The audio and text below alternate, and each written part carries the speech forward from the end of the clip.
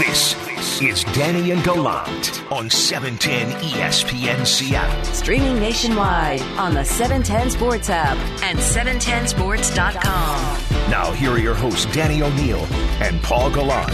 Play the play on the show. The most important contract for the Seahawks to get done this offseason is the one they're actually closest to getting done. I know we've talked a lot about Jamal Adams and Dwayne Brown as if the two contract extensions are partnered together, but in my mind, they're very different. And the most important one is the one that Seattle seems closest to signing. The most important deal here is the one for Jamal Adams in my mind, and it's not particularly close. I don't disagree that it's the most important deal to get done, but it's also the deal that could involve the most regret after the fact, because we're talking about a contract for a safety that, even though we like the way that he plays, Danny, is a guy that doesn't exactly provide as much when it comes to pass coverage as one would like out of a safety, out of a Minkah Fitzpatrick type or some of the other top safeties across the league. It's Danny and Gallant. It's Thursday, August 12th. We've got interviews for you today with Jerry Dipoto, Mariners general manager. That's 8:30. We're going to be talking to Marquise Blair, Seahawks safety and nickelback. That's at 7:45. And then at 9:30, we're going to talk to the guy who keyed the game-winning situation for the Mariners last night. Jared Kelenic and his ninth-inning double set the table for what was a walk-off victory. We'll talk to him at 9:30. But the most important thing for the Seahawks right now is the two stars that they have, neither of whom are practicing, both of whom are said to be seeking contract extensions. And there's an update in today's Seattle Times about just how far apart Jamal Adams and the Seattle Seahawks are. Now, the good news is they're really close. Like they're really close. I'm not sure how they bridge that final gap, and everything is dressed up in there's an impasse, and Jamal's not going to play for the deal that's on the table, and the Seahawks aren't going to improve the deal that they offer that they've made. We'll put all that to the side for a second because we'll see how that resolves itself. I think that's really good news because it is the most important, and I think this is the contract that is the safest in regard that there's the least amount of room for regret. Wait, why is that? Why is that, though, that there's no room for regret? I mean, you got a guy in Bobby Wagner whose contract is already a lot on your books defensively, and Jamal Adams is going to be just as much. Are those two making enough of a difference to give your defense the ability to advance past the first round of the playoffs for the first time in a while against a team that, you know, has something better than Josh McCown under center? Those are two of the very best players at their respective positions. Even if you don't think Bobby Wagner is the best middle linebacker, he's one of the three. Definitely one of them, yes. And Jamal Adams is the best safety. You never go wrong with having those guys on your team. You never go wrong with having those guys signed. The problems are when you pay a good player great money, or when you pay someone who's no longer capable of even playing at a good level or stops playing altogether. That's where you end up regretting it. So I don't see the downside. Jamal Adams, he's turning 25? Yeah. He's so young. He has so much football left in front of him. I don't see the downside to this sort of deal. But to go back to what you said a little bit ago, is he the best? Yeah. Who's better? Who's better? I don't know that you can definitively say that he's the better best. than Minkah Who's Fitzpatrick. Better? Tyrann Mathieu? Fitzpatrick? Matthew makes more plays. Fitzpatrick does not hit like Jamal Adams does. Budda Baker is somebody that's also... Budda Baker's a great player. Love Budda Baker. In the same conversation. I don't think it's a clear-cut argument that Adams is the number one. I like Adams' play a lot. I think his style is very unique, and I think that that's something that a lot of people have a difficult time with. That safety to safety, there is such a variance in terms of skill sets, not just between free and strong safeties, but also just between specific free safeties and between specific strong safeties. That's fair. Maybe you like a different flavor instead of Jamal. Maybe you like someone who does cover more ground in the second. Budda Baker is someone who's more of your center fielder. Same with Minkah Fitzpatrick. Whereas Jamal Adams, I don't think you go wrong with having one of the best players at his position. I don't think that there's a downside in where you end up saying, okay, he was worth $15 million a year instead of 17. That's not the kind of deal that you truly end up regretting, though. I don't think it's going wrong as much as we were talking about flavor. Is it possible to be putting too much into one specific type of flavor in your defense? And in both Jamal Adams What do you mean? and Bobby Wagner, you have two guys who are essentially, let's say, they're part of the same part of the defense, in that they're basically going to be in the middle of the defense, all over the field, sideline to sideline. They're playing in the box as opposed to they're at their best when they're playing in the box and up near the line of scrimmage, as opposed to being in the backfield. Yeah, I could see that. Not defensive linemen, not cornerbacks, and not a center fielder like Earl Thomas, who you used to have. Though Quandre Diggs is definitely a capable player back there. I see your point. I don't think we fully know how Jamal Adams is going to fit because we haven't seen him healthy for a year, right? Like, he didn't have any interceptions last year, and some of that was bad luck, but some of it was because he was jacked up, right? He's playing with a broken finger, and at the end, he can't reach his arm up because of his shoulder. He played in 12 games, so I think Jamal is going to be better in pass coverage than he was a year ago, than what we saw from him in 2020. But that's a fair point, that you might be putting too much money in guys that are playing at the line of scrimmage, and especially in today's NFL. But I look over at Dwayne Brown. If the downside to Jamal Adams is, hey, you're paying a lot of money for a guy who's best in the box, and you've already got a guy that you're paying a lot of money to play in there. The downside for Dwayne Brown is that he either physically breaks down or he stops wanting to play, right? Like, the downside for Dwayne Brown is that you're getting a guy that's no longer capable of functioning at an NFL level, either because of the collective wear and tear or just because of the erosion of age. But you're not necessarily going to have him for the next 5 years. I think we know that. And I think with someone like Dwayne Brown, I look at it from this perspective. What's more of a sunk cost, paying Jaron Reed and Greg Olsen what you paid last year, or is it paying Dwayne Brown $10+ million for this year and the next season? I mean, think about this. He, as far as pass block win rate goes, which is an advanced statistic that ESPN has to measure offensive line play, it's not the end-all, be-all by any means, but Dwayne Brown was second in pass block win rate among left tackles, and the only guy who was better than him, by the way, is Andrew Whitworth, who's 39 years old. Brown's going to turn 36 at the end of the month. I don't think that you would necessarily regret the Dwayne Brown contract in a way that you could end up regretting the Jamal Adams contract, because it's not just that we're not as enthused about his impact on pass defense. It's also that he had a lot of injuries last year, and his style of play, where he is in the box and he's not exactly the biggest guy, maybe would lend itself to more injuries, whether it's a hand injury or it's a groin injury or it's a torn shoulder labrum like he had at the end of last season. But the worst case scenario is he gets hurt and then he comes back, right? Like, Jamal Adams is not a bigger injury risk than Dwayne Brown. I don't know. Paul, come on. We're talking about two different ages. He's 36 years old. Yes, he's going to be 36 years old. But are we going to predict injury and availability based off of age entirely, when Dwayne Brown is somebody who, despite said age, was back from a knee surgery in 2 weeks, where with Jamal Adams, a groin injury kept him out a month? That's concerning, that the way that knee surgery came up. No, man, I would say at the age that Dwayne Brown is, I want it to be year to year. And I don't want to be adding years to a contract. I really don't think you could. And with Jamal Adams, he's young, and I don't think that the injury risk for him is any greater than it is for anyone else at his position. I don't think that there's a higher concern. Whereas for Dwayne Brown, and it sounds like I'm criticizing him, and I'm not. I'm just recognizing the reality of the game. I don't know if there's any position I would extend at the age of 36 that's not a kicker or a quarterback. Well, if you're seeing Andrew Whitworth play at this level at age 39, I don't think that's a bad option to go with that left tackle. And the other thing is, too, who are you going to have as your left tackle if there's no Dwayne Brown here? The alternative situation is not exactly as good as the one that the Seahawks would have.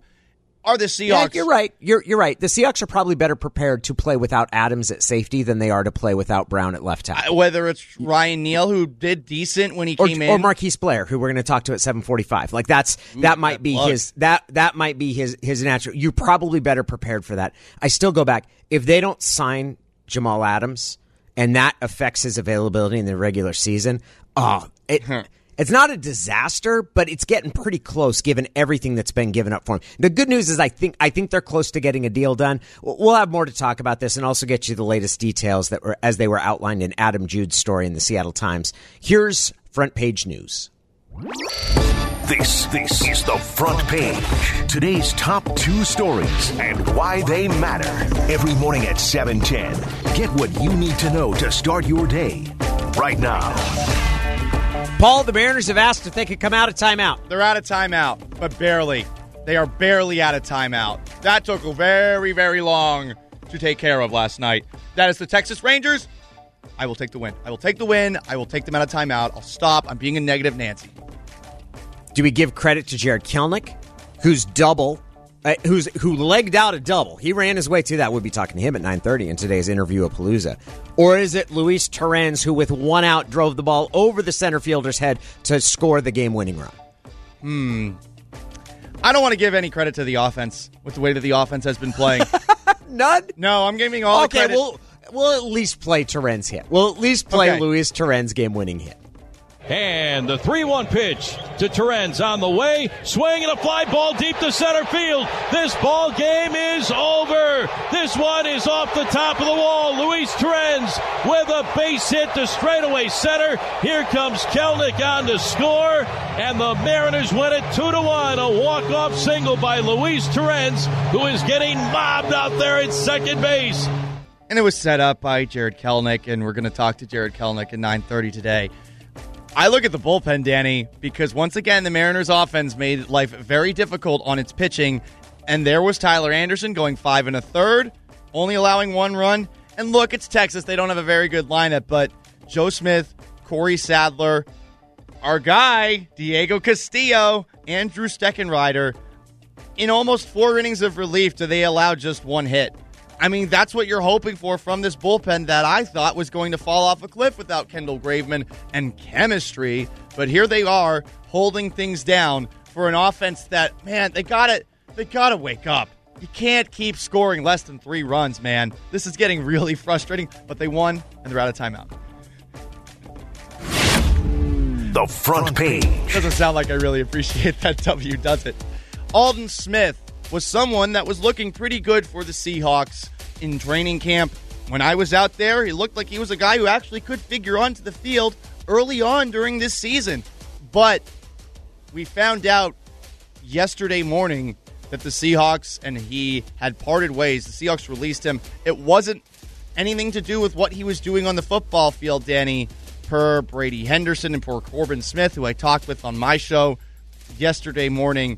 This was a matter of broken trust, which honestly isn't that surprising when it comes to Aldon Smith, who has had a lot of bad decisions over the course of his NFL career. It's a bummer, man, because I read that and know that the issues that he's had with substance abuse and specifically with alcohol, I'm like, it's pretty clearly that something happened with regard to that or some other sort of off-the-field decision that he made. That's a bummer. I don't think it's a criticism. I don't think it's an indictment of the decision Seattle made to give him a shot. I think those two things need to be kept in a separate... You can't ask a team to predict when or if a person who's had trouble will stay sober. I think the only thing that you can ask is to say, like, did you set up a framework to keep that person accountable for that? And how much did you risk? How much did you rely upon that person? And in this case, I think the Seahawks were very much, hey, if it works out, great. If it doesn't, we're going to be able to shake hands and walk away because we've set up pretty firm ground rules. I actually think that in some ways this shows that it's a decision and a risk that they took and decided when it wasn't going in the right direction, were able to free themselves from it. I don't second guess their decision to add him. There's an empathetic side to this that you see with the Seahawks, and they were giving him all the support that they could. But when you've seen now over the last couple of years, both with Josh Gordon and Aldon Smith, this not work out, Is this a road that you want to keep going down? How about just going forward? You still want to go down this road because it did not work out with either of these two, and it didn't hurt you necessarily. Exactly. But maybe there were alternative players that you could have brought in instead. Maybe, or maybe it would have been some other guy that wouldn't have made a difference. I don't. When people have problems, I don't think the answer is to say that person never gets another opportunity. I think you have to go into it with your eyes wide open. I think you have to go into it with your eyes wide open. And if you decide that person is employable, and to me, someone who's had substance abuse issues, no matter how long they've had them for or how bad they've been, I think that's always the kind of person. If that person has the ability to help you in their job, and you're not banking everything or making some sort of, hey, we have to have this person stay sober to work out. You say, hey, if you stay sober, we got an opportunity for you here. But if you don't, we're gonna part ways. I don't think that's a bad way to operate. That is Front Page News. Let's get the professor in here. John Clayton joins us for the Morning Drive. John Clayton's Morning Drive with Danny and Gallant. It's a four-way battle, and there's only going to be 3 spots. Somebody has to go. The first and final word on everything NFL from the professor, John Clayton. They scored 30 points a game. They're the best running team in football. It's John Clayton's Morning Drive with Danny and Gallant. Professor, was this a mistake by Seattle given going with Aldon Smith, given that there are options like Ryan Kerrigan, Justin Houston potentially available for them as alternatives this offseason? No, absolutely not, because he was a big bonus. I mean, what you're looking at, if you look at the roster right now, I mean, they've got 6 really good, if not more, defensive ends. And if he would have worked out, I mean, with the 50-plus sacks that he's had in his career, they would have had a total of 198.5. And so it's like, what do you have to lose by signing him? Okay, you're not paying him anything. He's getting minimum salary. You've got him, and if it doesn't work out, you have not much invested in him. And again, Ryan Kerrigan was going to cost more. I mean, it cost over $2 million to get Justin Houston, and it's like they didn't want to pay that, and they shouldn't have to pay that. I mean, you still have Alton Robinson, who's going to be on, I think, a rising guy on that roster. You still have all the other defensive ends, and if he would have worked out, then been great for the rotation. And also, what you look at is once you get down to the final cut, all the guys going to be able to make it because somebody had to go. In this case, I don't know what he did, how he did it. However it was, it's like he did something that broke the trust. When you break the trust, you let him go and move on. Professor, there's a story in the Seattle Times today by Adam Jude that's outlining pretty specific numbers between the Seahawks and Jamal Adams. I read it and I came away feeling like, man, if this is just about the sequencing of bonuses and $2 million in guaranteed money, these two sides are really close, and I expect a deal to get done. How did you take that story? I haven't read the story yet because 7:15 in the morning. I haven't had a chance to look at the paper yet. I'll look at it after that. So it's basically more the bonuses than anything else. If that's going to be the story was that it's a $70 million contract, and the Seahawks have offered to guarantee $38 million of it. Uh-huh. That Jamal Adams' side responded with, we'd like $2 million in additional guarantees, and they'd like to move more of the bonuses into the first 3 years of the 4-year deal. So they're not that far apart. Then again, the phrasing was, hey, Jamal's not going to sign this deal, and the Seahawks aren't going to budge from their offer, so there's a little bit of a standoff going on. But I took it to mean that these two sides are pretty close. Oh, absolutely. I mean, $70 million over how many years? 4. Okay, so yeah, I mean, this will get done. I mean, because if you're talking about a deal that is basically on guarantees, because again, you swap things. It's like, okay, if you can get the average, then you can get the other part of it, and then it's like you swap. The higher the average, the lower the guarantee. So no, if that's going to be the case, good job, Adam Jude. If that's going to be what the numbers are, then this thing will get done. Kevin Connor is Jamal Adams' agent, and for what it's worth, John, last year, the contract he negotiated for Tre'Davious White, 4 years, $69 million. So it seems like there's some similar framework there as well. And remember that deal, it took some time to get done, but it was done a week before the season opener for Buffalo. Yeah, I mean, this thing has very little shelf life right now because if we're down to the guarantees, because again, the big thing was going to be the average, because one of the problems that I think a player has is that the average becomes a ego type thing. And if the ego type thing becomes too big, that's going to be a problem. But if they can have an agreement as far as the average, then it's a matter of working. Again, it's a matter of, okay, on the guarantee, how is it going to be structured so it doesn't impose on the cap and all those different things. So, no, I think that's a great sign. Good job, Adam Jude, and good job by both sides. Next, we'll get to Dwayne Brown, which there's less clarity about that. And I think going forward, I think there's a lot of uncertainty about even what he's looking for. What have you heard about Dwayne? No, I mean, we've heard nothing because, again, it's like nothing was going to happen with Dwayne until something happens with Jamal Adams. And, again, what you're looking at, and I still go back to history, and history basically is, Andrew Whitworth. And so, like, for example, here's Andrew Whitworth, just like Dwayne Brown. He was making $11 million. And so on his next contract, he signed for like 3 years, $30 million. He's in pretty much the next to last year of that deal, and he's not going to get next year's salary because he's going to retire because he's, 38, 39 years old. So basically what you're looking at for Dwayne Brown is not a matter of getting a deal. It's a matter of, just getting something that's not going to be a raise. Because if you're making $10 million when you're 36 as an offensive tackle, in fact, it was funny because I was talking to somebody last night. He brought up the whole idea. It's like, okay, if Dwayne Brown was on the open market, what would he get? And, for example... That's a great question. It's a great question, and the answer is going to be less than $10 million a year.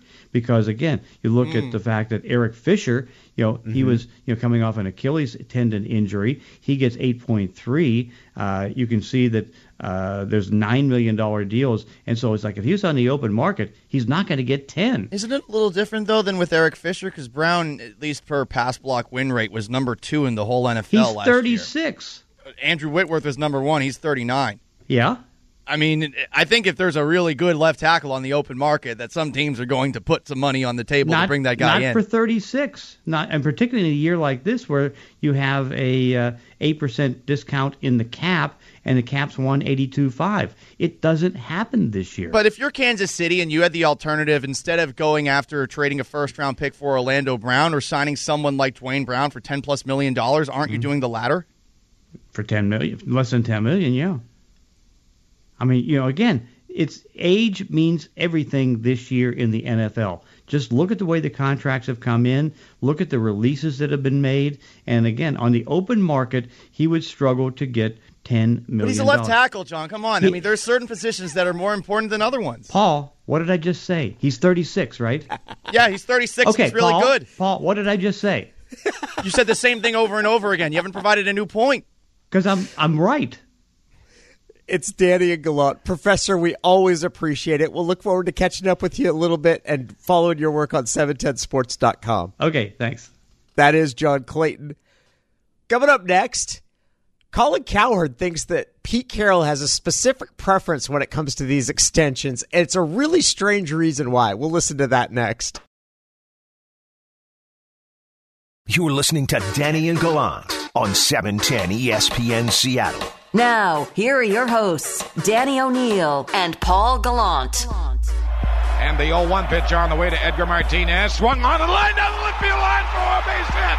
Here comes Joy. Here is Junior to third base. They're going to wave him in.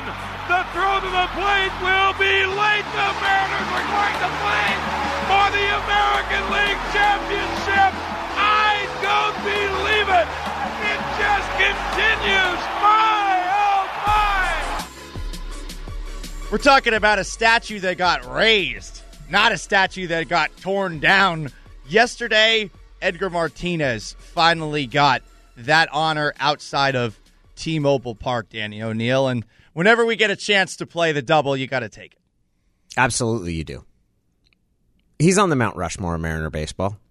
And in some ways, Edgar, while Ken Griffey Jr. will be the most famous and foremost Mariner, Edgar's the one that maybe embodies it the most. Someone who was kind of late in coming to the major leagues, honestly was kept and held down in the minor leagues for too long, in part because of Jim Presley. Came up, played his entire career with the Mariners, made himself into the game's best designated hitter, has the iconic moment. It's almost fitting. Like the picture from that double that we all remember, at least that I remember, is Griffey on the bottom of the dog pile with this smile as he's looking straight up at the camera. Edgar's the one that hit the ball. Edgar's the one that had the game-winning hit. And the story is all of them together, but Edgar's part of the bedrock of Seattle sports. He's one. You will not be able to tell the story of Seattle sports without talking about Edgar Martinez. 100%. And Edgar Martinez was asked about the unveiling of said statue yesterday, which is going to be right next to, as you mentioned, Ken Griffey Jr. I know, it's really cool. I think I heard they said if I was still hidden behind him. So it's really cool. We played together, over 10 years, and we grew as a player and men together, and I wouldn't have it any other way. It's pretty cool. It does feel like we are getting further and further away from the era of one athlete playing for one town for the majority of their career. And it's cool to still see that players like that can still get that honor. I'm really happy for Edgar Martinez that he gets something like this. And I really do hope that we will see more athletes who have long tenures with their respective teams get this kind of recognition, at least at some point down the road. It's really cool to have for Edgar. I don't begrudge people that leave or think that, hey, an athlete is somehow failing by not staying with one team. Like, I don't think that's a realistic sort of expectation, given the amount of money and the way today's professional sports work. Because a lot of times it's not the athlete's choice, right? Like, if we're being frank about it, a lot of times it's not the athlete's choice. For guys who do make that a priority, though, there's something special that comes along with that. And I'm not going to say how that's worth giving up so-and-so $1 million or whatever it is, but he has a special bond here in Seattle. And that statue is testament to it. It's awesome that it's there. And we've touched on that with certain athletes. As you mentioned, I would wonder how Kevin Durant honestly would feel in retrospect if he were to have stuck with Oklahoma City all the way through and won a title there. Would it mean more to him if he had stuck through instead of going to Golden State? Because I know he wanted to get that title, and I respect him for going to Golden State to get that title, especially because that way Oklahoma City didn't end up getting any NBA championship. But I wonder, because he's never going to get that kind of appreciation. And then he's in Brooklyn now. No one in Brooklyn cares. That is a New York Knicks town, Danny, as you very well know. I would like to point out that I still have a dream scenario for Kevin Durant where he can make it happen. I know what it is.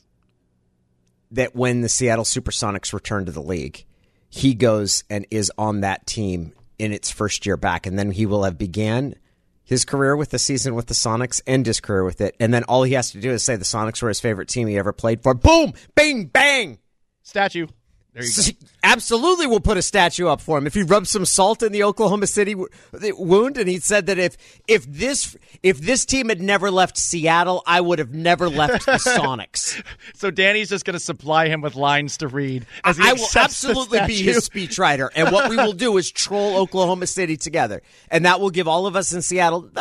It'll give us some solace because we're all small and petty. Yeah, I think we'd be on board with that. Speaking of trolling, it's Danny and Galad, 710 ESPN Seattle.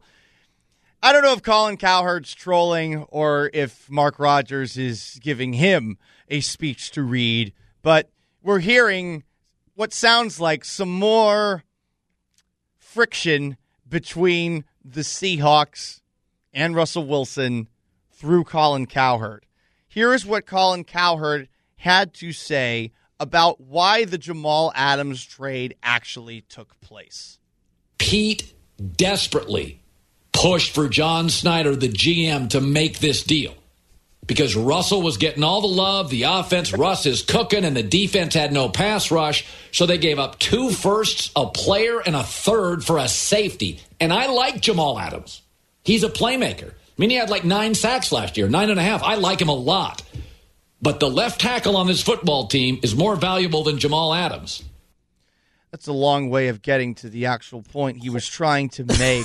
Come on. Wait, is this timeline right? Russ was getting all the praise and Russ was cooking. Did they trade for him in the middle of the season? No, they traded for him before training camp opened. What's he talking about? How insecure is Mark Rodgers about Russell Wilson's place? That Paul's he gone straight, feels that? Paul's gone straight to conspiracy theories. Well, He's it's like, not. Colin Cowherd is Mark Rodgers' ventriloquist dummy. Where do you think this is coming from? Yes, I am. Where do you think this is coming from? Why is this coming now? I mean, just think about how stupid that is to operate that way. And we know Pete Carroll. Is it possible that there are some things that Russell Wilson does that rubs Pete the wrong way? Absolutely.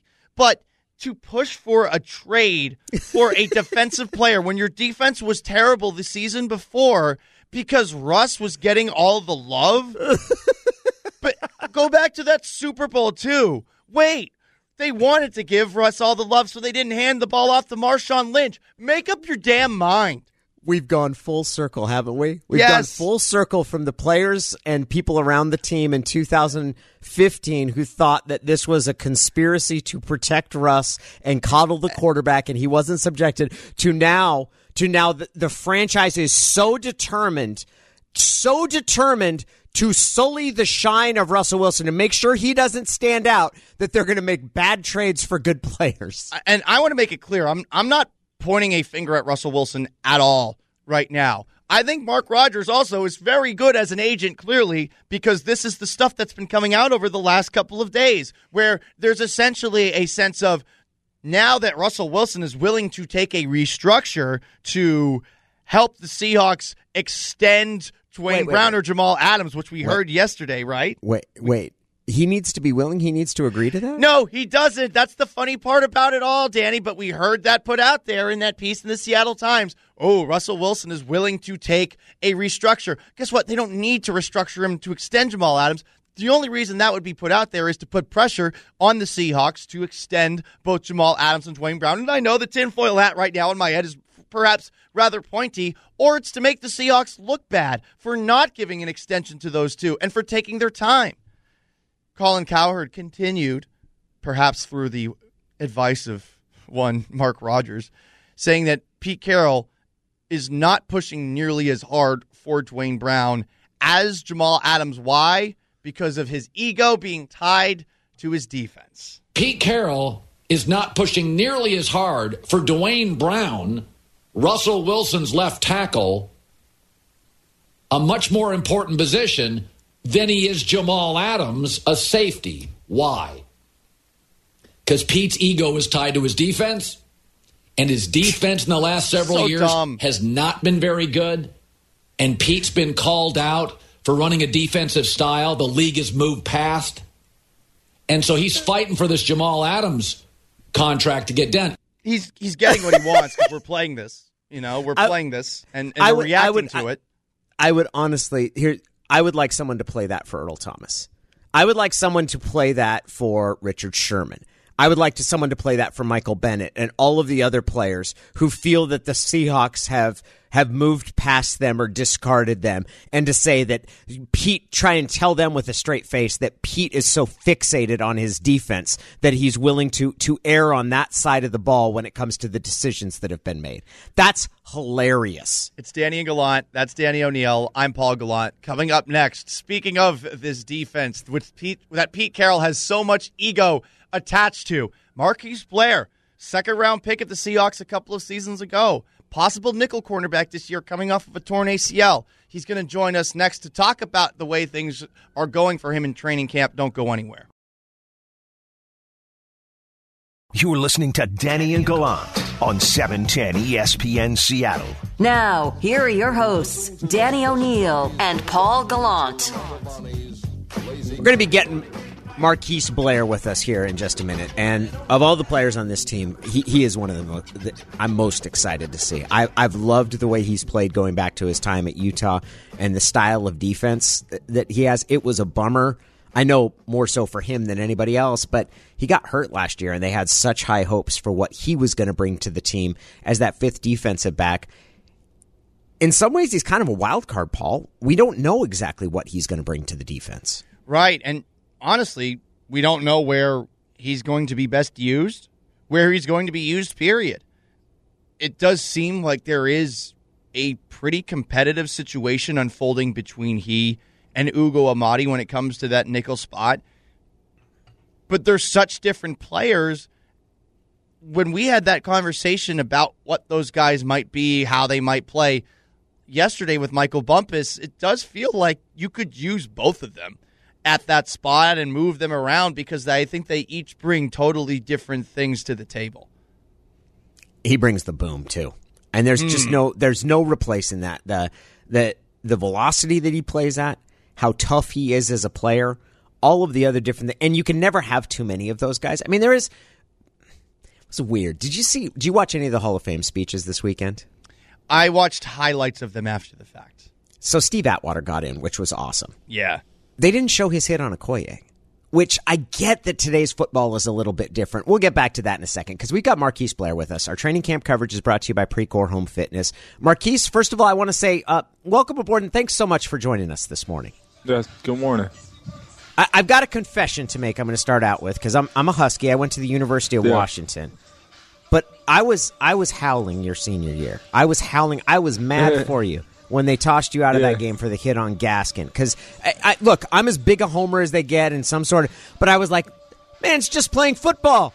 It was in the box. He squared him up. I was frustrated. Yeah, me too. Yeah, me too. Probably you some more than me. How is training camp going for you this year?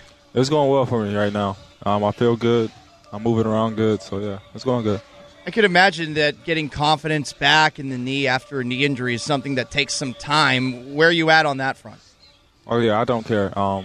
It is what it is with me. I just keep moving. I know I put the work in, so I know I'll be good. I don't care. That sounds great. That is fantastic news for us to hear. Yes, sir. It's got to be – I mean, that's one of the challenges that professional athletes have is coming back from an injury. Has rehab been tough for you?